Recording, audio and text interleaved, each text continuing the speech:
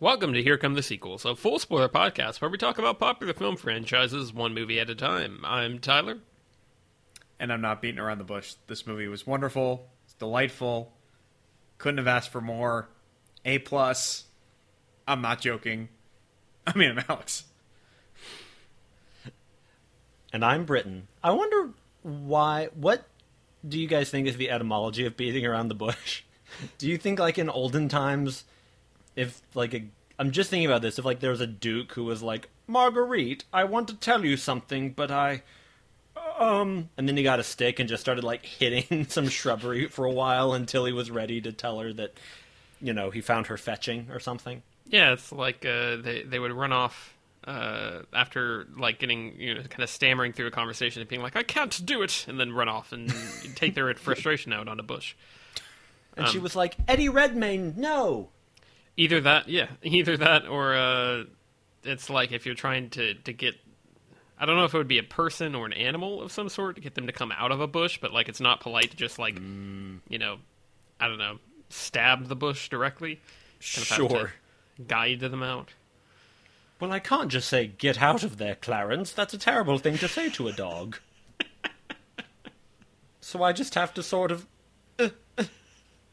oh, Percival. And so Speaking of 1800s England,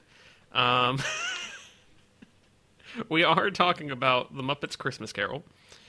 I realized that from Alex's review at the beginning there, you might have thought we were talking about, 2001: A Space Odyssey, something along those lines. But no, we are talking about Muppets Christmas Carol.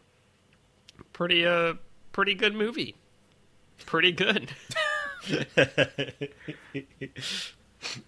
Yep, just like the Angry Birds 2. No, this is a very. When we realized that this was the fourth Muppet movie and that the timing would fall as it has fallen like such perfectly placed snow on a Christmas night, we were like, yeah, let's get into the Muppets. And this is one that a movie that I love particularly, and it is also Christmas time. Merry Christmas, listeners. Yeah. Merry Christmas, co-hosts. Merry Christmas. We are here.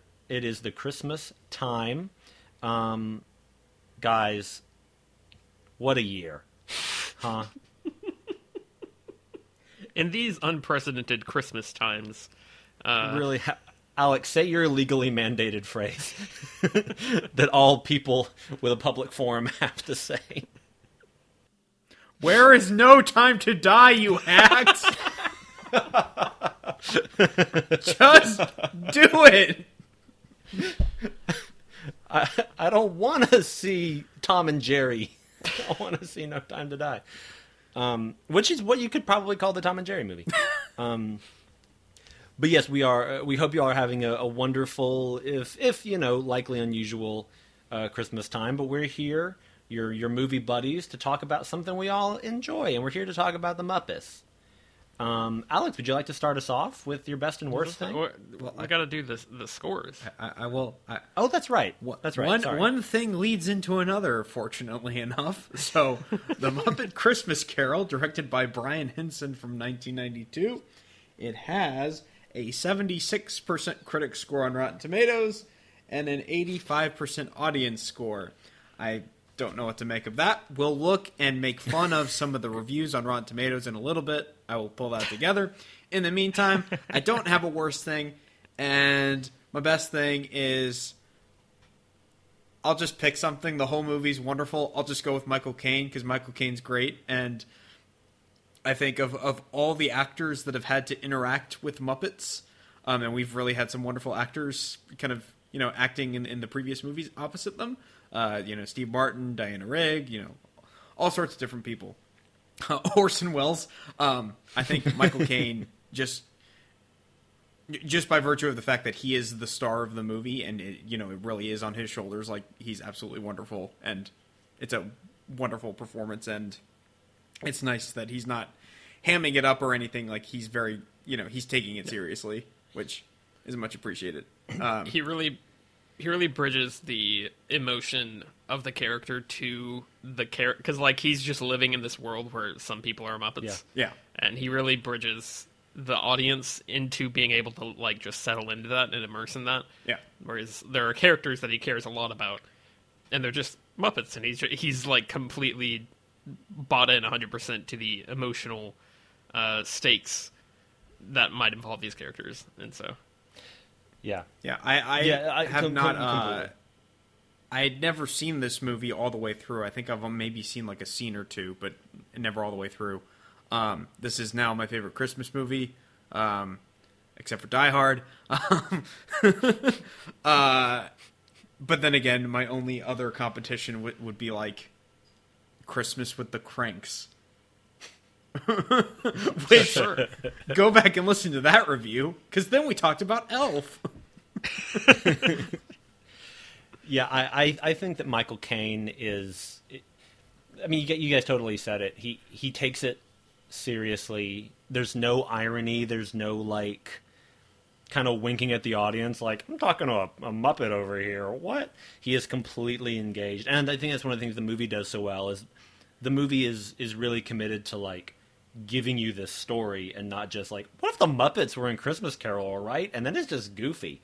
Like, they really are telling this story with the Muppets. Mm-hmm. And I think Michael Caine, I think of the however many versions of Christmas Carol I've seen, I think he and this movie do the best job of tracking Scrooge's arc from the beginning to the end. And it was really nice. A lot of actors, when they play Scrooge, they do the, like, hunched over, like, bah, humbug, I don't like Christmas. Yeah. But Caine is very straight-backed. And he's even smiling at the beginning when he's doing cruel things. Mm-hmm.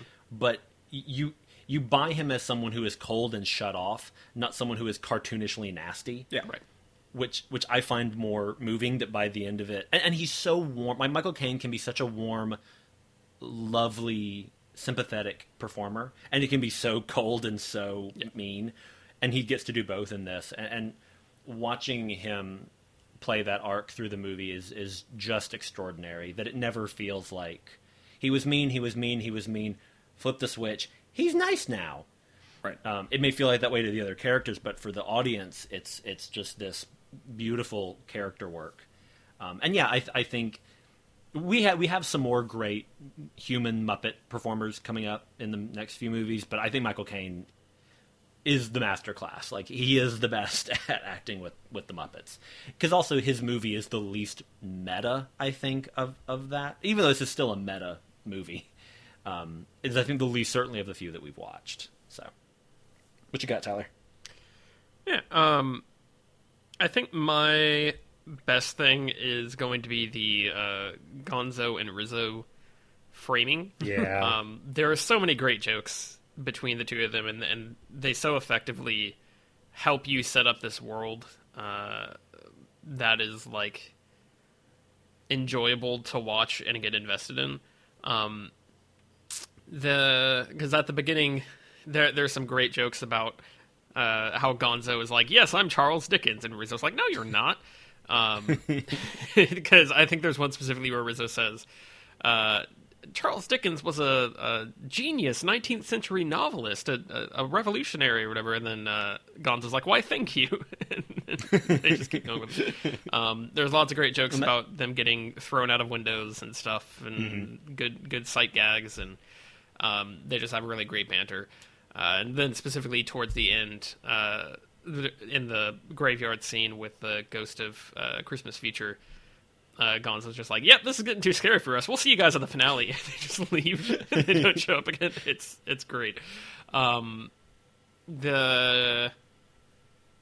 I think my worst thing, which I got excited about when I saw it, because I was like, cool, I can have a worst thing and just stick that there and be done with it, is there's an effect of Michael Caine and the Ghost of Christmas Future walking through like a portal that looks kind of bad. And I was like, cool. It's not, one thing I noticed, one flaw. All right, there it is. That's my worst thing. Yeah, some of the digital effects haven't aged super great, which, you know. I mean, some of them, like the Ghost of Christmas Past, looks creepy in a way that works well. Yeah. And there's kind of a weird ethereal, like, I think there's some digital stuff going on there, but I think it is also a puppet, I'm assuming. I believe what they did was she is a puppet, and she was puppeteered underwater. And so they filmed her underwater, which is why her hair and her clothes are billowing like that. and then they did the digital projection Right. Right. for the movie. And so- which is genius. Yeah. Like that's such a smart way That to get that that. is to me kind of like in the original Terminator, the stop motion Terminator, where it's like Sure. this is weird and doesn't look like a thing you would see in a movie today, but it works for what like is kind of the movie's kind of going for. That was just the only effect, the one with the Ghost of Christmas feature, where I was like, okay, I found one problem. Sure. I've been taking a look at some of the negative reviews over the past couple minutes, and basically all of them boil down to, I don't want sentimentality in my Muppet movie. Like they're like, this sounds like too schmaltzy, and I'm like, are you kidding me? Have you watched a Muppet movie? Also, a review from Kevin A. Ranson from MovieCrypt.com. I am calling out your February 24th, 2003 review. Rizzo the Rat needs his own movie. Michael Caine, on the other hand, doesn't. 2 out of 5. Whoa! What? Okay, yeah, you're right. Michael Caine. Wow. I mean, I love Rizzo, so that I don't have problems with that. But like, Also, one of the negative reviews, the headline is just "Bah Humbug," and I'm like, oh, how original. cute. Yeah, that's real cute. Oi. Ew, Kevin. Yeah, I think Well- I'm gonna officially jump on the my high horse here and say that those critics are wrong. This movie is delightful. I think they're missing some key elements here. One of the so much of Gonzo and Rizzo is so quotable, but you mentioned in that early interaction where Gonzo's insisting that he is Charles Dickens, he says, like, I know this story like the back of my hand. And Rizzo says, okay, well, go ahead and tell it. He goes, okay, and he holds out the back of his hand. There's a mole on my thumb and a scar on my wrist from when I fell off my bicycle. And Rizzo's like, don't tell us your hand, tell us the story. And it just keeps on going from there. My best thing about this movie is really just pick anything. But so, like Alex, I'll just go with. I'm actually gonna go with something a little niche. I'm gonna go with Jerry Nelson. Jerry Nelson, who passed away a few years ago, is the voice of. He was Floyd and Robin in this movie, Tiny Tim. He was also the voice of the Ghost of Christmas Present. So he sings a lot on this soundtrack, and he has a beautiful singing voice. And to know that both It Feels Like Christmas, this wonderful buoyant number that the Ghost of Christmas Present sings, and this booming baritone, is the same voice as Floyd from the Electric Mayhem, who is singing "Can You Picture That?" is the same voice as Robin, is just stunning. He was a beautifully gifted performer, and Bless Us All, the song that the Cratchit family sings, literally always makes me cry. Every time I watch it, listen to it. There have been times when I can't even, like if I'm just around the house, like, singing to myself, if I start singing it, I get choked up. Like, that song and those lyrics hit me in such a specific place, and I think it's so beautiful. Mm-hmm. And he sounds incredible singing it. I just adore him. My worst thing is that you have to hunt down one of the songs from this movie. Sure. Which is called When Love Is Gone, which Belle, Scrooge's ex-girlfriend, which is a weird phrase to use, but yeah. This is my girlfriend, Baru. She sings this song. So in the Disney Plus version, in a lot of the current releases, when they show the two of them breaking up, they have this dialogue. Belle walks away, and then Gonzo and Rizzo are crying. And I mean, sure, you get all the information, but what's supposed to happen is that she walks away and then sings this really lovely song called When Love Is Gone. Not really complicated, but it's very pretty. But at the end of that song, Michael Caine stands behind her. He's a ghost essentially, Yeah. and sings along with the last part of her song, which is gorgeous. It's a great moment because it's a character looking back at being so close to the one thing, not the one thing, but one of the things he would so easily go back and change if he could. And he's looking at her, and he remembers everything she said to him, and he's saying it with her. And the lyrics themselves are not only her lamenting like, oh, we could have had something, Ebenezer, but you were too attached to your money. It's also Scrooge now looking back at this years after it, going like, we almost had this, I almost had this, but then I let it go away. And it's such a poignant, beautiful moment that, like, Jeffrey Katzenberg, who was involved at Disney at the time, was like, kids won't be interested in that, so we should cut it.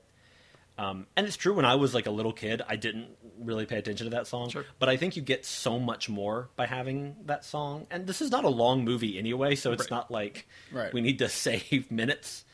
You can still, it's on YouTube, you can easily find the scene, and, you know, it is not the greatest hack job that's happened to a movie from production to release. Sure. But, like, it would be nice to see that restored. Look, Yeah. release the Henson cut. Thank you. I did want to ask Apparently the there- question because going along with it, with Michael Caine being the focus of the movie, one of the things that I really appreciated from the past 3 Muppet movies that we've done is that, you know, for the most part, they do revolve around the Muppets. It's not like a Transformers situation where the Transformers are just kind of set dressing and we just have human characters that we don't actually care about. So I found it interesting that, you know, we jumped to this one and it really is like, no, a human is the main character. I don't know, Britton, is there a particular reason why they didn't have one of the Muppet characters be Scrooge? Is it just because, like, personality-wise, none of them really fit that character, or? I honestly don't know. I believe there was originally a draft where, like, they were all going, like, Gonzo was going to be the Ghost of Christmas Future or something. Like, they were going to go, probably when they were going for a goofier version of this. Sure. But I don't know how that decision process got made. I don't. This is now after Jim Henson's lifetime. I'm not as informed on the backstory of a lot of these movies. Right. But I'm not sure. Is my answer. I think it. Obviously, I think it works because they picked a great actor. Yes. Giving one of his best performances. Yeah. But I think it also helps to kind of separate Scrooge from the rest of the world, in that most of the people he interacts with in the movie, like, really the only human characters who are, like, regularly utilized are part of Scrooge's circle. Like, it's him, it's his nephew Fred, his wife Clara, and then Belle. Am I right? It's pretty much just them. Yeah. And everybody else is a Muppet. And even then, the ones, the spirits were not Muppet characters slotted into those roles. They were new characters created for the movie. So I think it kind of helps, like, isolate Scrooge a little bit and the people that he's connected to.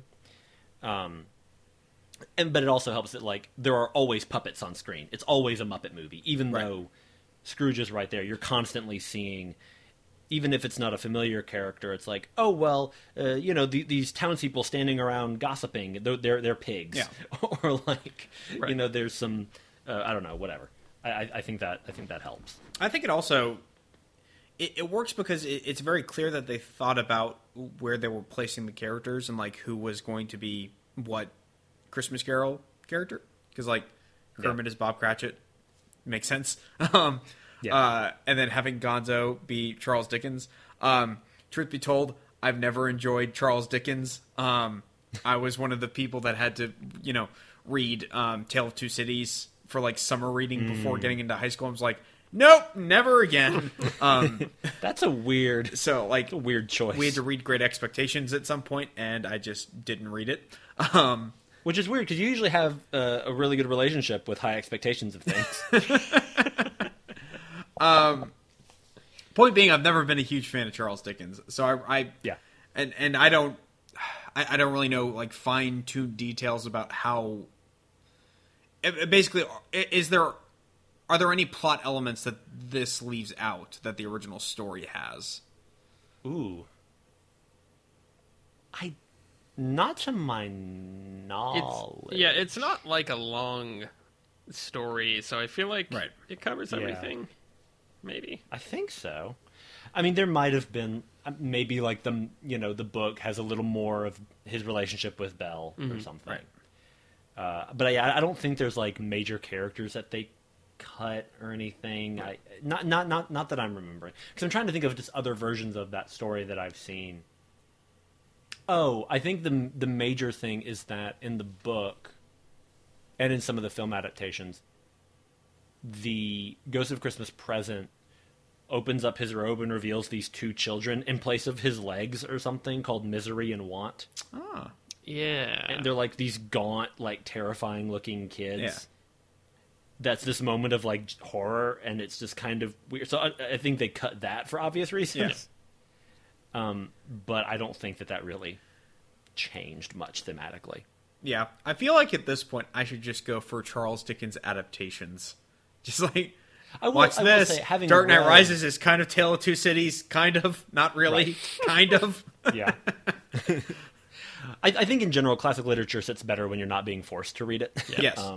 When you can divorce yourself from its well, of course, its status. Me, being a I guess slightly pretentious high school student, thinking I'm better than all of the literature we were reading, going, he was paid by the word. That means this is bad. Yeah. I feel like I kind of got burned by some of that stuff. So I prefer my Animorphs, thank you. I'll go back to rereading the Hunger Games trilogy. Thank you. Yeah. I do recall the book being short and actually pretty funny. Like, Dickens was funnier than we give him credit for. We were talking about this movie uses a lot of lines directly from the book. So like that whole "you're a bit of cheese" or "crumb of cheese, a blob of mustard, there's more of gravy than the grave about you" is straight up Dickens, which I think is hilarious. Yeah. You talk about slotting the characters. What Muppet would be which characters? Maybe the best joke of that is that Fozzie plays character Fozziwig. Mm-hmm. In the book, the character's name is Fezziwig. Yeah. So I wonder if they went Fezziwig, kind of like Fozzie. Oh my god. I do regret that Fozzie's not in it all that much. I do love his, like, everyone that has like a very small role has something funny to do, but it's kind of, right. It's kind of that double-edged sword where it's like, okay, we're actually trying to tell a story with this one where we're doing something a little bit different than what you've seen with the other Muppet movies, so I think we're okay with that. We've had 3 full movies of just Muppets doing stuff. So I feel like this one's got a little bit of breathing room with regards to that, because it's like, well, Fozzie's not in so much of this one, but go watch, Great Muppet Caper. Yeah. He's in that all over the place. Yeah, for sure. Variety, the spice of life, and Muppet movies. And Dune. Yeah.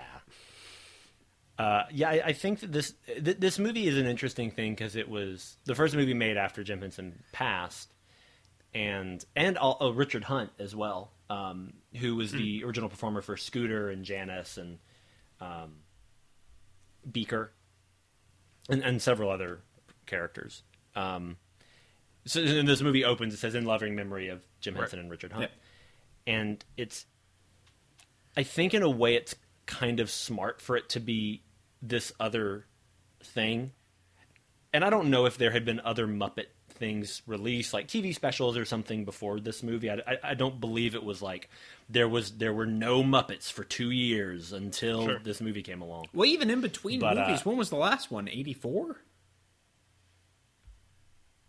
Yeah. Yeah, it's been a while. Right. That's theatrically true. speaking. Yeah, because he had been making like Labyrinth and Storyteller and TV things. Good point. Yeah, I think it kind of works, and you can see that like Scooter isn't in the movie. Janice doesn't say anything. Rolf and Dr. Teeth aren't really utilized, right? For obvious reasons. Like, you can't not have Kermit. Did the Kermit voice change? We talked about this a little bit in the last episode. What did y'all think in regards to Steve Whitmire now being Kermit? Slightly distracting, but I got over it quickly. Yeah. To me, it very much felt like somebody was doing an impression of Jim Henson's Kermit, and that impression has now become the thing people base their impressions off today. So it was not super distracting me because I was like, oh, this is... Like, I don't think I'd realized that the Kermit in the last 3 movies was not really how I, like, normally heard Kermit in my head, I guess, or, like, how I would normally think of Kermit's voice. So this one is like a lot more in line with what I have heard people when people do Kermit voices, even though it's really still kind of pulling off the actual original performance. So I thought that was interesting, but it didn't. Yeah, same. It was like, oh, there is a difference, and then kind of just roll with it.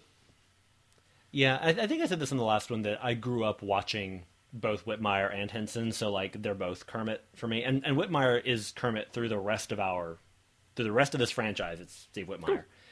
I believe he's still performing the character now.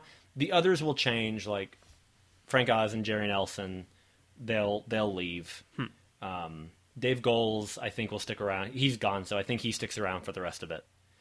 I don't know if he's still performing the character, but you know, he will be through the rest of our movies. But yeah, I mean, for me, this is just like, oh yeah, this is like other Kermit. Like, it's not even Kermit 1, Kermit 2 necessarily. Yeah. I think I noticed in that, like, Steve Whitmire is a slightly better singer. So you can kind of hear, like, he's hitting those notes a little more easily than Henson did. But it's still not like, Henson was not a bad singer by any means. We've talked about the music being a bit lackluster in the past few. Paul Williams is back, who co-wrote the songs for the first movie. Now he's back. What did you guys think of the score for this one? Yes. It's very good. No, it really is, I think, kind of a night and day. Yeah. Because we talked about how we enjoyed the songs in the last one. But like, I think I like the score more than even the Muppet movie. I think there's just like every song is very strong. It does include the line, "No cheeses for us Mises," which is automatically, that's, you know, you've reached the upper echelon of musical scores, or movie scores. I was really mad because no one has done "It Feels Like Christmas" as like a cover. I was looking this up, and I was like, so even like a Bublé, just give me somebody has done like a fun, you know, kind of, no, I don't necessarily want a pop version, but like Johnny someone Cash. has some sort. Sure. I just was very like surprised a swing, that song. I was like, I love this song. Like this, I'm really digging this. Like, this is such a good, like, just melody. And no one has like tried to make that like a Christmas song. Weird. No one has tried to pull that in, and it made me sad. I don't know if maybe there's a rights thing behind that, but sure. I remember as a kid I listened to Marley and Marley a lot because it's like kind of haunting. But I love it, and I really love that this movie, because in the book it's just Jacob Marley, but in the movie it's Jacob and Robert Marley, so there's a Bob Marley joke in the movie. Correct. Which I think is so incredible.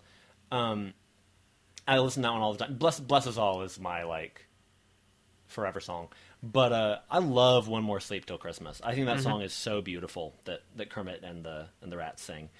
And this kind of goes back to the last two movies. The new songs were numbers; they were big, these production numbers. But this kind of goes back to Muppet Movie with Paul Williams again, because they're moments. They are numbers. I mean, there's dancing and the opening. The "Here Comes Mr. Humbug," "Here Comes Mr. Greed," all that. That is a number, and it feels like Christmas is a number, but it still feels very like internal and very drawn in in a beautiful way. And that, you know, you don't need, there's not these big bombastic, like, Piggy swimming underwater and jumping off of fountains and stuff. Not that I didn't enjoy that. Right. But I think it brought home this, like, the warmth of the movie and the sense of, like, intimacy, which I find really, really beautiful. Also, as long as we're talking about great lyrics, "The undisputed master of the underhanded deed" is a great lyric in the opening about Scrooge. Paul Williams is like just a genius songwriter. He had a career of his own, but he also wrote, I think he wrote Rainy Days and Sundays for the Carpenters. I mean, he wrote hit songs for tons of people. He was brilliant. And there's a really good documentary about him called Paul Williams, Still Alive. He wrote Daft Punk. He wrote with them on their last album, The Random Access Memories. That song Touch, that's him. That he wrote with them, and he accepted Album of the Year for them when they won. Wow! Yeah, he's very prolific and wonderful. I also Michael Caine sounds pretty good. Yeah. Yeah. The man hasn't aged in 30 years. And by that I mean he got to like 50 and then he just stopped aging. His hair's blacker in this than it is white now. Yeah. Well, I couldn't tell how much of it was like a wig. Or Oh, just sure. some kind Yeah, of, I don't know. you know, not real. And he's also definitely more spry in this than like Yeah. the Dark Knight trilogy or something. I but- love in the It Feels Like Christmas where the Ghost of Christmas Present is dancing and he's like kind of bopping his arms and Michael Caine at the end is like, me too, and kind of like half joins in a little bit. I think that's so very good. cute. What did you guys think of our new, not I don't say new characters, but our original creations for this movie, for our spirits? What did you guys think of those creations? So all of those, well, obviously, are the Marley brothers. Obviously, those are our yes. special old folks coming back. Statler and But Waldorf, the yeah. Ghost of Christmas Past and then the Ghost of Christmas Future, those are both not. Those are original to this movie. Past, present, and future are all original to the movie. Yeah. Okay. Oh Yeah. For some reason, I'm thinking the old guys were like one of the sets of ghosts, and that you know they come in to set up the premise. right. Yeah. Yeah, they were the preface. Yes. This is getting away from the Christmas vibe, but I feel like one of the things I've always like enjoyed about what I had seen of this movie, because I also had never watched it, I think, straight through. I really enjoy the kind of spooky aspects of it, and I think that's a strength of the original story as well. Because it is almost the original Nightmare Before Christmas, where you've got like, oh, we're taking Christmas and then we're looping in Ghost and being eternally damned and things like that, which is something that I appreciate about the Marley sequence, is that they're going back and forth, and at first it's kind of like, oh, are they just like being ghosts and being silly and just telling him that there's going to be some ghosts visiting him, but they do start to get into the like fact that they're eternally chained, and all this stuff, and the fact that his fate is locked and sealed and there's nothing he can do, and all that is pretty spooky and fun. And I also just realized that this movie came out 92, correct? Yes. Got that right? And then Nightmare Before Christmas was 93. And there's Tim. well, not even that. I mean, like that would be the was joke also- to go to, I guess. But just the fact that is a spoiled set of years, because I think Hocus That's Pocus true. was also 93, and I'm like, these are such great right. holiday films. That True. I feel like people don't. You got to drive back into that well of Yeah. Halloween, Christmas. Like I want to see more of stuff like this. Yeah. But I was going Anyway. to say I did enjoy the Tim Burton-esque vibes of the 19th century setting, and kind of it's just like gothic and atmospheric. And I know they're on the same street set, and they keep revisiting it because it's got the same steps with a lamp next to it, and so they keep having everyone kind of walk down that set of steps to start the scene. But I don't know, all the set design and everything, it was really, really good. Yeah. And once again, at no point was I questioning the puppets. yeah. Yeah. At no point, like For sure. like at this point, it's just like, no, they're just there. Yeah, and again, I think it helps that both the movie and Michael Caine don't try to wink at the audience with it. Just Yeah. like, all right, these are our characters. Let's tell the story. Yeah, I completely agree with you. I don't know when the last like great holiday themed film came out. I mean, Goosebumps too, but Rise of the Yeah. Guardians. I saw that movie. I don't remember it very well. I remember thinking it was fine. I did want to point out this came out the same year as Batman Returns, going on the Tim Burton There you Christmas go. vibe, There you and There you go. that movie's There a it is. nightmare, and this movie is delightful. So, Both Christmas movies. But talking about the ghosts of past, present, and future, I think they're all very strong, interesting characters, and specifically the Ghost of Christmas Future is horrifying. Yeah. Well, they're all very different, and I think that's what really helps. It would. I know story-wise they're supposed to be very different entities, but I feel like just in terms of designing them, I feel like the easy thing would be to be like, okay, well, we got to have some like unifying theme for all of their looks, and they don't really do that. And I appreciate that. It's like, no, each of them represents a very different idea, so we're going to approach that with the designs. Yeah, I think that the Ghost of Christmas Future, I think, is genuinely frightening. Yeah. And I really love that the movie, like you mentioned the joke where Gonzo's like, this is too scary, we're getting out of here. That is funny, but it also draws you even more into the sincerity of that, that act, where it's like, we're not going to do any jokes, we're not going to have any meta commentary, we're just going to, it's not punishing, but it's very like, all right, we're going to tell this story because we're about to have him see that Tiny Tim has passed and see his own grave, and we're going to do these things, and we don't want to have, we don't want the audience thinking like, there are jokes now, right? Like, what's going on? Like, it really helps get you into a new frame of mind for that in a really effective way. Britton, you mentioned tearing up at Bless Us All. For me, the moment that got me was Kermit saying, I got him a spot on the hill, because he liked to watch the ducks. Like, that's... Oh, my goodness. Mm-hmm. Oh, the last half hour, I was a bit of a mess. Yeah, like it's... Yeah. The movie does... there's some really beautiful, like, editing choices in the movie. Particularly early on, during Bless Us All, which is largely Tiny Tim's song. There's a part, I think it's during his opening verse. He's singing and everything, and they establish that he's singing, but then they cut to Michael Caine. And they just kind of hold the camera on him as they're playing the music, and he's watching. And he doesn't do anything huge, but because he's such a great actor, and because the movie has established his character so well, you can tell that he is holding back, that he's like, I am very affected by what I'm seeing, but I'm not ready to show it yet, because he's still Scrooge. He's still hiding from the world, and he's still solitary as an oyster and all that. And it doesn't hold for a long time, but it holds on him just long enough for you to really register with that. And it's a beautiful moment from Caine.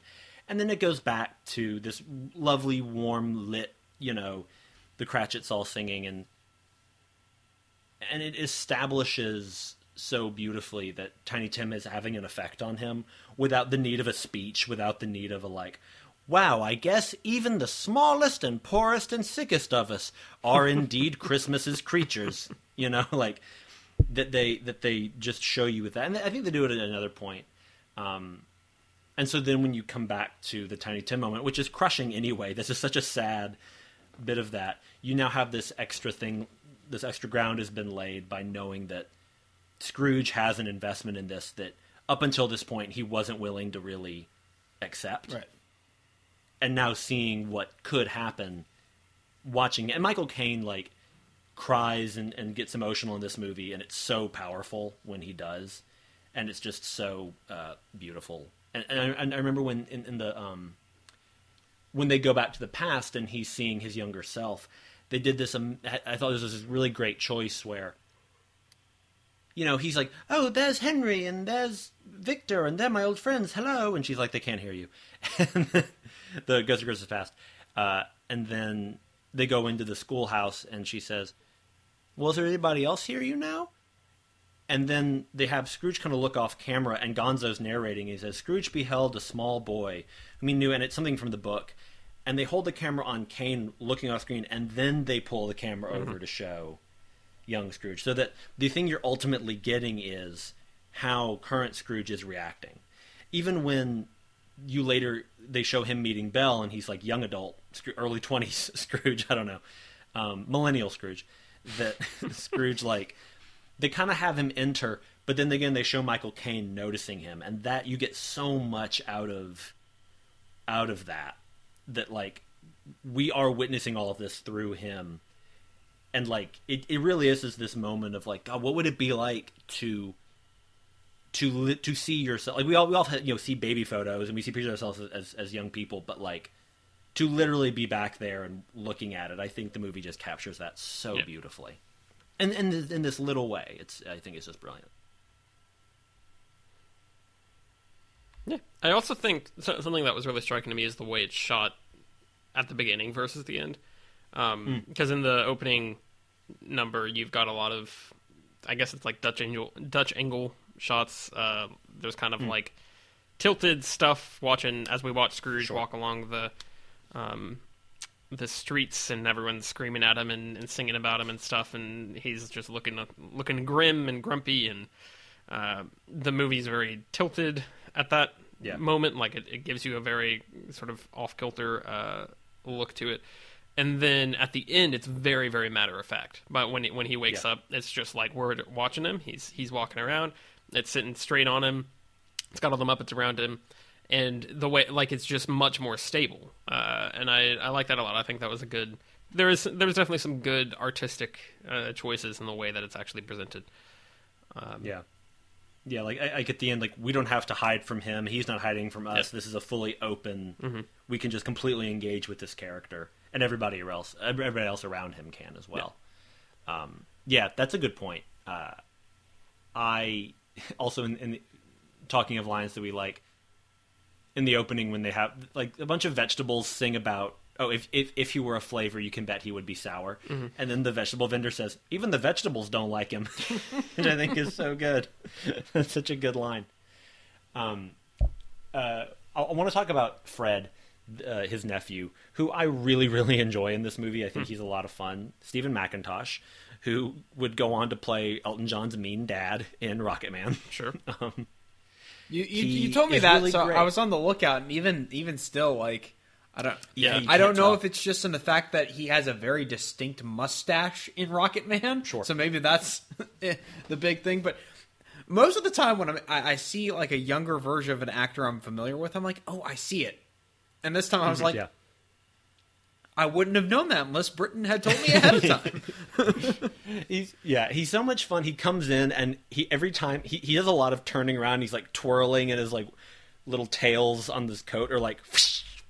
And he's like spinning around constantly, and all of that's delightful. And he's kind of like trolling Scrooge a little bit when Beaker and Bunsen Honeydew come in to get the donation. He's like, "Oh, well, he's very wealthy."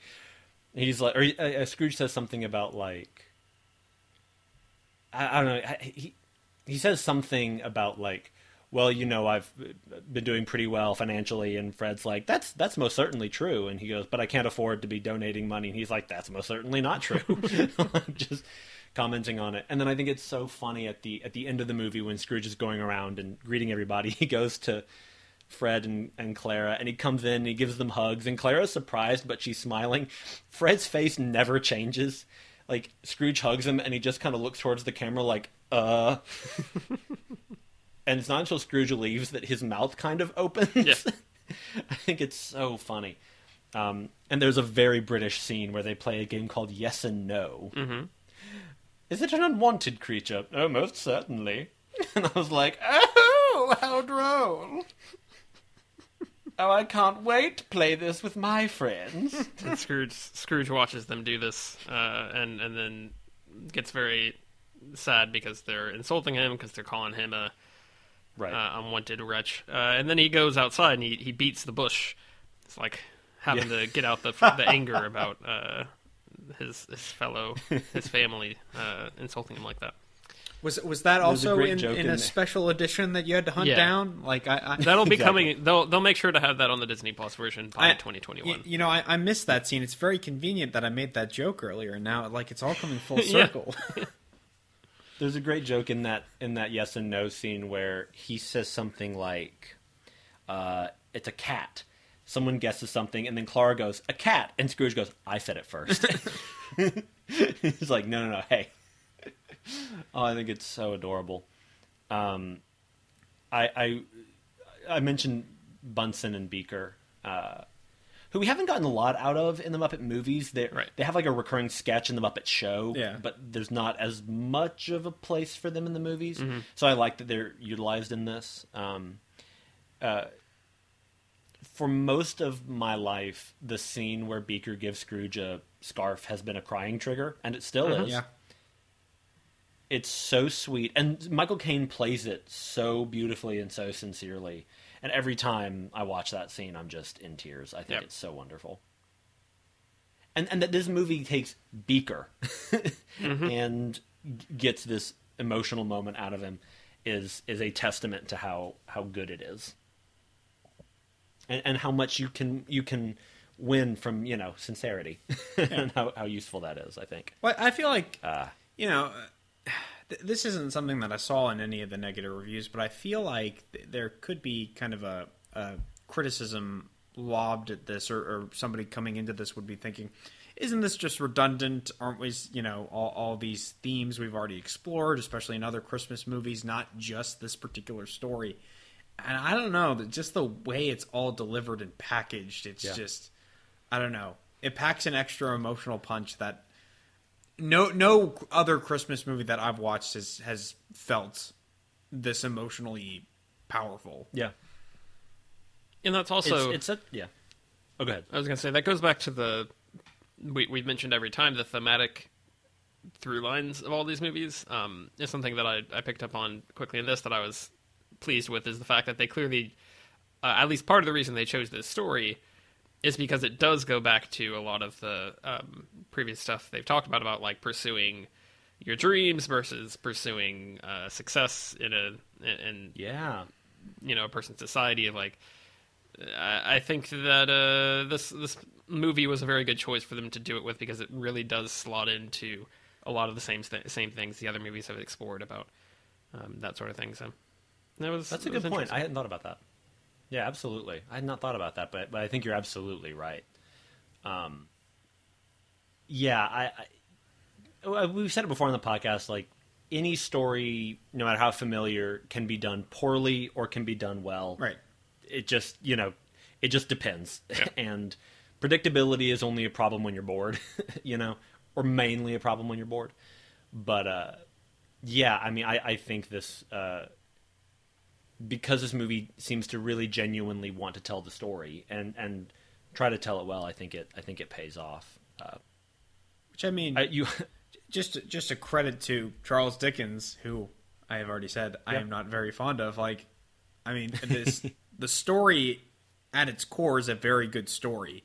I may not like his style of writing, but if you just tell me broad strokes what happens in his story, or even his other stories, I would say he's very good at coming up with plots, or he was very good at coming up with plots. I just didn't care for how the actual writing was executed. I feel like at the core, this story works. So it's just having kind of the Muppet, shine on it or whatever. I feel like it I don't know. It works very, very well. And it's interesting that they didn't go for adaptations sooner in terms of their theatrical library. Yeah, because they had, of course, done like spoofs and stuff on the Muppet Show. Yeah. There was a series called The Storyteller, where it was like they would basically do dramatized versions of like folk tales and Greek myths, not with Kermit or anybody, with fully new characters, some of which were terrifying, all of which were gorgeous and super, super impressive. One of which featured a young Sean Bean before he was famous. Well, there you go. But they actually got Muldoon from Jurassic Park was in one of them. Okay. Playing the same character. I don't know. Yes, exactly. It was the myth of the raptor, Oedipus and the raptor. Orpheus and Eurydice, that clever girl. But I guess that'd be Medusa. But yeah, it is and I think they've only done 2. I think just this one and our next Muppet movie. Yeah, I think are their only like full-on Muppet adaptations that they've done, which is interesting. I don't. I'm just realizing that now. I really enjoy Miss Piggy in this, as always. I think it's very funny when Scrooge comes after he's been reformed. He comes to visit them, and he says, she's not hearing all the things. She's like threatening him with everything he says, and he's like, "I'm about to raise your salary." She goes, "I'm about to raise you right off the pavement." What? And just like freezes. I think it's so funny. Also, the we've talked about the meta qualities of the previous movies, how they've worked or not worked. I think this one finds a really good balance. Having Gonzo there as the narrator is a great bridge, a great way to like de-intimidate the movie. But it also allows for some like meta jokes. The only time they directly interact with the movie in a meta way that I can remember is when Sam the Eagle says, he's talking about business and education and being a productive member of society. It's the American way. And Gonzo like taps him on the arm and he goes, Sam. And Sam goes, oh, right. It's the British way. That's the only joke, and I think it's such a good joke. And then Gonzo leaves, and you see Sam like look off screen for a minute, and then he just kind of shakes his head. I think it's great. Frank Oz's characters always do takes, and I think it's wonderful. Yeah, I thought all of that worked really, really well. And it is interesting that like, I think Gonzo and Rizzo are the familiar Muppet characters that do the most. Obviously Kermit after that. Yeah. But like Fozzie's only in it for a minute. Animal gets a pretty good bit where he's playing the triangle and just like ding, and then he just like freaks out and drums. I think that's all pretty funny. But yeah, I think all of it just works really well. Yeah. Got anything else, or are we already wanting to go into grades? I mean, this is one of those movies where I could easily just name lines. Oh, I will say my favorite bit between Gonzo and Rizzo is, I cannot remember what prompts it, but like Rizzo says something. There's some like moment where Gonzo's fed up with Rizzo and they're just like staring at each other, and then Rizzo just leans forward and kisses him on the nose. I think that is, and then I think Gonzo's like, you are such an idiot. Like, I think it's so funny. And the whole thing with Rizzo and his jelly beans is great. Sure. Where he's burrowing under the gate. Yeah. Yeah, I think I might have just about said all I mean, the major things I think I've hit. All right. A+. A+. Yeah. No, this is my favorite Christmas movie. It's my favorite Muppet movie. It's my favorite version of A Christmas Carol. I have a friend who's an English teacher, and he has said that when he's taught this book, this is the film he shows. I think it is. The Muppet movie is the most quintessential Muppet thing. Right. Sure. But this movie, I think, is just so perfectly done in every way. There is nostalgia attached to me, of course. You know, as with any of these, like I've loved it for a long time, and so I still love it. Right. But also, like, I think it is so well done that I wouldn't be able to hold on to it the way I have if it wasn't as well done as it is. Yep. Right. Yeah, and this movie, much like its central song, feels like Christmas for me. I just cannot.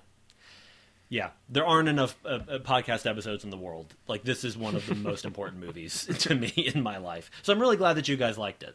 That's a real treat. I think it is just so beautiful. Yeah, I just really respect that they were willing to take on something a little different in terms of a actual book adaptation, and they don't just use it as an excuse to just do a bunch of Muppet bits. It's you know, we're trying to tell the story and we're trying to do it faithfully, but also we want to add in some fun and a little lightheartedness because hey, it's Muppets. Also, you like the Muppets, so we're going to make this sentimental, and anyone who doesn't like it is wrong. I don't. Correct. I will say the next Muppet movie is also a literary adaptation that is a lot sillier and has a lot more like Muppet bits. Sure. However, that story is not as inherently I sentimental. was going to say Treasure Island is not. Yeah, it's not. The dramatic You have a little of more that room story. in that. When did Treasure Planet come out? 2002, 3. 2. I want to. Yeah, 2 is somewhere what in I there, was 2 thinking. or 3. That's why did that? Whenever the Goo Goo Dolls were big enough that they could have Jimmy Resnick. Oh no! So Treasure Island is 96. Muppets Treasure Island. Sorry, I think so. it's 96. Okay, I think so. it's just a weird things. Hollywood does stuff. Hollywood, I don't know, movies movie Yeah, studios, yeah. I guess would be a better way to phrase it, just do stuff like that sometimes, where things come out and they're just like kind of similar, and I don't know why there is suddenly a cultural interest that made them think they needed to produce that movie. Treasure Planet,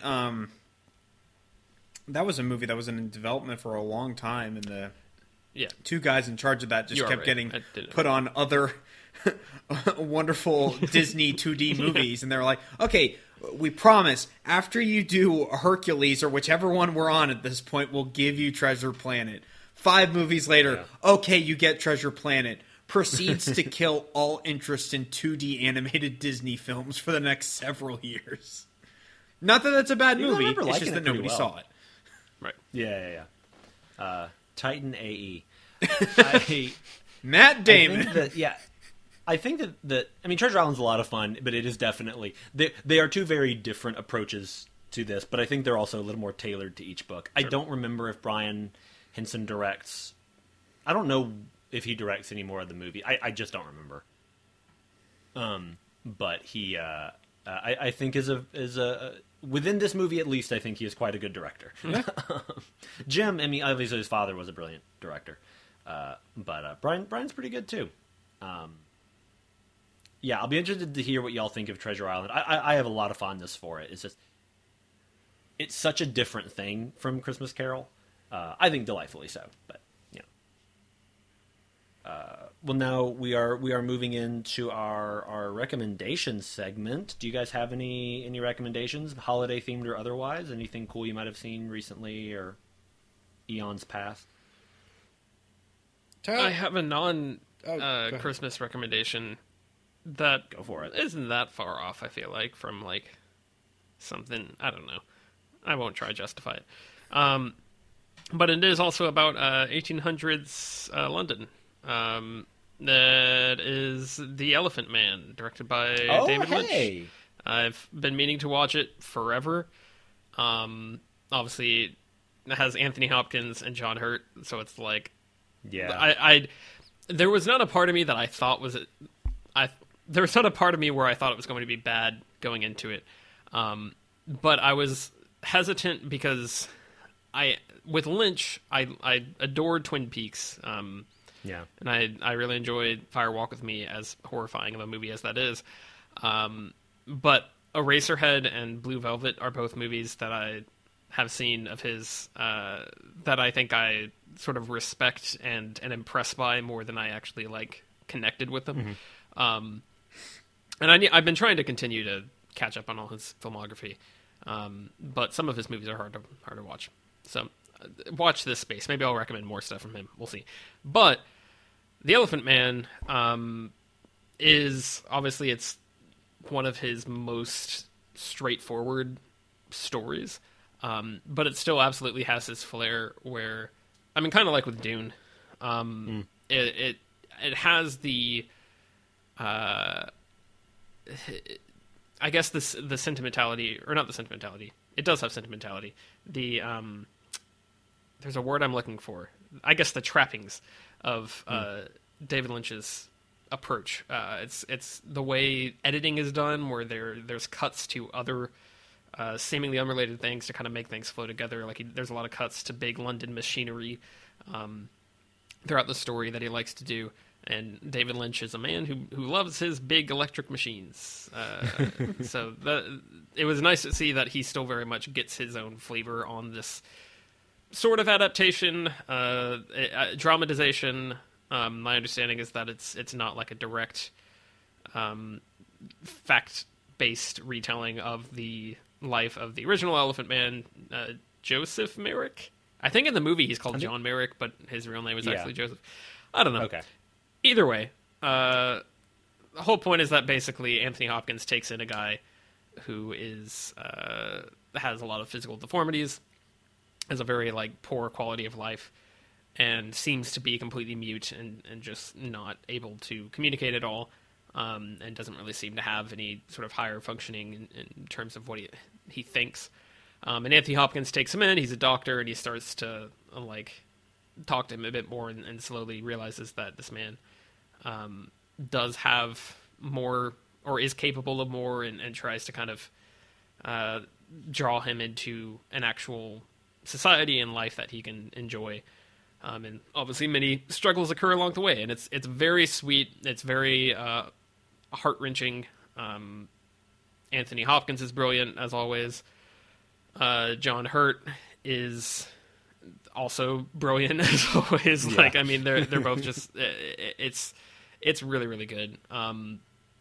The way the movie approaches the makeup and sort of revealing what the Elephant Man looks like, what Merrick looks like, is great, because there's a lot of suspense and build up and tension in that, and Lynch does a really good job of not just like letting you see exactly a straightforward shot of what's going on for quite a while into the movie. There's some just various little storytelling elements and things that get thrown in there to make it really hit home as a story overall. I'm trying not to say too much, because it feels like a weird movie to be talking about the spoilers when it's like a historical semi-biography thing. But I think it's worth just watching and seeing how the entire structure unfolds and you know, how it kind of tracks this guy's life. And I enjoyed it quite a bit. So that's my recommendation. We'll Nice. see if in a few weeks I'm recommending The Straight Story. But at least for now, I have found a Lynch movie that, beyond Twin Peaks related stuff, I do think is really, really good, and has a lot there in terms of emotions and in terms of how it can draw you in as a viewer and make you care about these characters. So Yeah. That's awesome. Yeah. Yeah, I definitely... Where did you watch it? I think the Criterion Channel has a 2-week free trial. Oh, cool. And so I grabbed that and I watched it on that. One annoying thing is that the Criterion Channel is not on a lot of stuff in terms of streaming devices. I don't think it's on PS4 even. Like, it's not on consoles, really. It's not like I don't really have like a widespread app.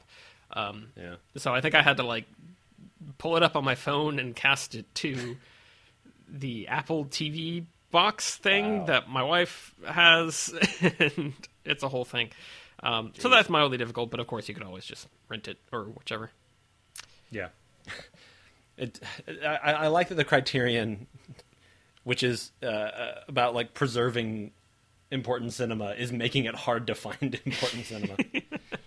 And making it more likely that you're going to watch it just like on a phone or laptop than Right. in a screen. Right.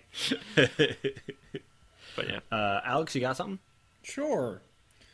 A friend of the podcast, Cecilia, and I watched The Vast of Night on Amazon Prime. Got to get there still. It was all right. What a rousing recommendation. I mean, it's very well made. The problem is, just based on the premise, it's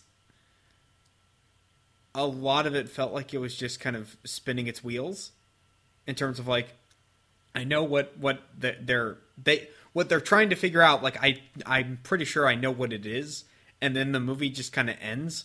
There's a lot of really neat moments in it, and the acting's all great. Like, there's a whole thing where, they're like switchboard operators, so they're like having to, and it's in the 60s, so they're having to manually pull cords and plug them in to answer the phone and stuff, and get audio transfer. Like, all that stuff was really neat. And there's I think it's like some drone work or something, because it's like it's just like the small town, and it's like the camera's just zooming across the landscape to get from one location to the next, and it's all really neat.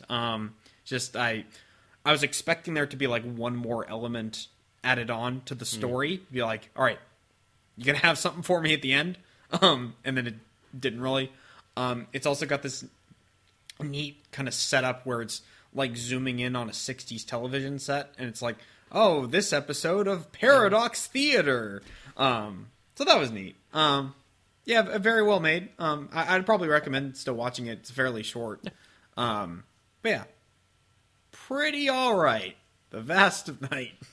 Yeah, the one is one that I think the atmosphere is really immersive.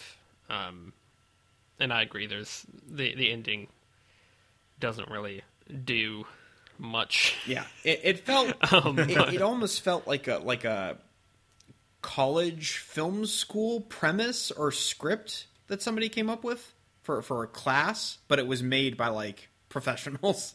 Yeah. Or, as is probably very possible, because I forget who directed that, but it could be one where he made this and then he like stuck to and really enjoyed or was really proud of this script and wanted to like draw it forward, but then like as he improved and like found himself with a bigger budget and like more of a free reign, maybe did not do enough touching up of it. I don't know. But I also can't. The script for that has got to be not very long, because there sure is a lot of just sort of chilling, Yeah. so to speak. Long shots. A lot of line direction of she pulled the cord. Yeah. Yeah, I'm trying to get caught up on my my 2020 movies, since we're getting into award season and year-end kind of stuff, which is what led me to the movie that I'm going to do two real quick. One is I watched Sound of Metal, which is getting a lot of buzz, particularly for star Riz Ahmed, who plays a metal drummer who loses his hearing and has to adjust to a new life as a deaf person. And it's a really insular movie. Lots of close-ups of Riz Ahmed, lots of focusing on his face, which leads him to get to do a lot of very small, very thorough acting, which is really effective. And the sound editing or the sound in general is beautiful, where very often you will be hearing things as he hears them, so dialogue will be muffled, but the movie's very smart about choosing when you're hearing things through his perception and when you're hearing them through your own perspective, and when it chooses to use subtitles for sign language and not, because sometimes it's very clear what people are communicating. It cast a lot of actually deaf and hard of hearing actors, like Lauren Ridloff, who's going to be in the Eternals, and a wonderful actor called Paul Raci, who I believe he's like an actor on the side, because I think he was a sign language interpreter for like the LA court system or something for like 25 years. But apparently he was in the play Children of a Lesser God with Marlee Matlin when she got her start. So like this guy is not like a new actor. He's just, I guess he's an actor on the side or something. He's fantastic. He's getting a lot of buzz as well. It's just a movie that I thought was really, really, really well done, and is a technical achievement, but also an emotional one. So I'm hoping that it leads to some recognition in the award season. But regardless, I'm just glad it exists, because it's a really cool movie that I think is going to be very informative for people who are not members of the deaf community, like myself, obviously. And I think it's just a really cool movie. It's all streaming on Amazon Prime. The other one I'm going to recommend is a Christmas TV special. It's, if you missed Jim Henson, you can watch Muppet Family Christmas. It's not on like a streaming service, but there is a tube you can watch it on. And it's this like 45 minute TV special. The Muppets are going to stay at Fozzie's mom's house in the country, and it was overbooked. So it's the Muppets and Sesame Street and Fraggle Rock sharing Christmas together. It's really funny. Jerry Jewell, who adapted the script for Muppet Christmas Carol and has been working with the Muppets, wrote this. It's hysterically funny. Even just down to little things like Animal and Cookie Monster meeting and what comes of that. Like, it's also very sweet. A lot of great Christmas songs. Yeah, it's just like a really good time. And Jim Henson has a cameo in it that I really enjoy. And just to add an extra dose of sweetness, that cameo is with a character performed by Brian Henson. So that's lovely. I don't remember exactly. It was in the 80s, obviously, but I don't remember exactly when in the 80s it was. But yeah, it's short. It's literally sweet. And it's literally you are just watching the Muppets and associated characters celebrating Christmas. And it's really fun. I liked it a lot. So Sound of Metal for like movie stuff, and Muppet Family Christmas for Muppet Christmas and family stuff. On blip.tv. Yeah, on coolshows.fun. I was out running errands today, and I saw like a big inflatable pool display that said sanjuanpools.fun. And you were like, sold! I was like, how do All you right, get a sponsor? I have to go to that website right now. Just be like, hey, we got a podcast. happy to promote your product if you let us play. We're very pool. picky about who we sponsor here. It's Deeply, stamps.com and nothing else. They are as seen on Fox and Friends. Oh my god. There you go. They are Quality fiberglass pools since 1958. Well, there you go. Somehow all of that lines up for me. To me. We are also technically sponsored by No Time to Die, I think, at this point. Yeah. I mean, I we think may we as have well talked be. about it. I think we have talked about it more than the studio that made it in the past few months. True. Oh boy, Guys, guys. next week, what are we doing? We got a Yeah. New Year's special. Tyler, True. Take We a are. little pause. We are revisiting our New Year's special of 2017. Yes. In which we reviewed Wonder Woman and Justice League, the Whedon cut, I guess. And so now we are going to be doing Wonder Woman 1984. And Justice League, the Whedon cut. and we'll spend half of that discussing how movie theaters are dying. Correct. Yeah, just like people, which is the problem.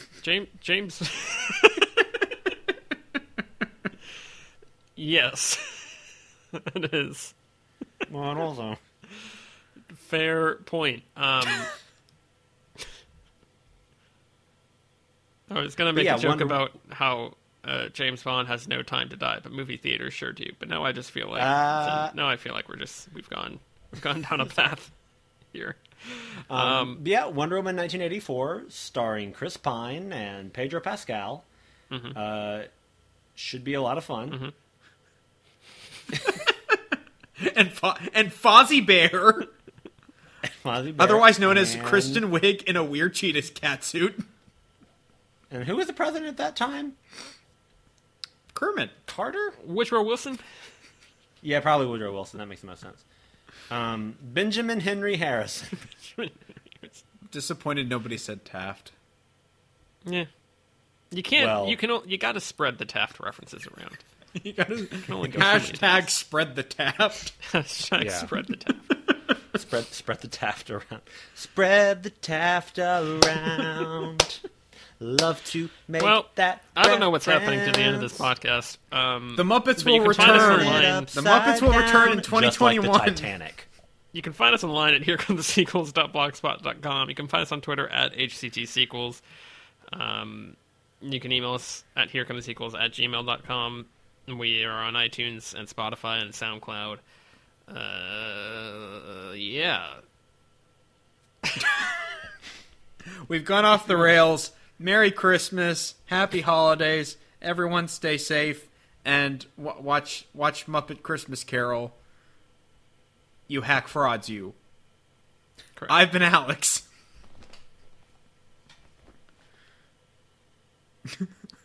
Oh, there's like a stare down going on right now. Who's taking it? Who's got it? Tyler? I've been Tyler, and I've been Britain. And if I may briefly say before we go, the phrase "Merry Christmas" to me has always ultimately boiled down to meaning, I hope you have a good day and I care about you. And I am deeply grateful that whether it's the holidays or a pandemic or just, another hot summer day, me and my buddies get together to talk about movies. And Elliot Kalin has said this, so I'm going to take his angle. Any excuse you can find to do something good for somebody else is a good reason to do it. Whether that means charitable donations, whether that means donating your time, whether that just means being nice to the cashier, whatever it is, whether it's religious or the holidays or Tuesday, really any reason we can find to be good to each other is a great reason to be good to each other. I think that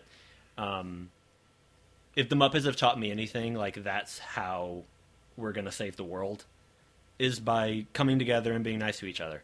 And we've heard people say versions of that all through 2020, but I think it continues to be true no matter what year it is. So thank you guys so much for listening. It is a real pleasure to do this show, and I hope you guys enjoy listening to it. So really from the deepest and most honest part of me, like the part of me that loves the Muppets, Merry Christmas, and I've been Britton. And when you're having a great night. And you're to all a good night. There you go.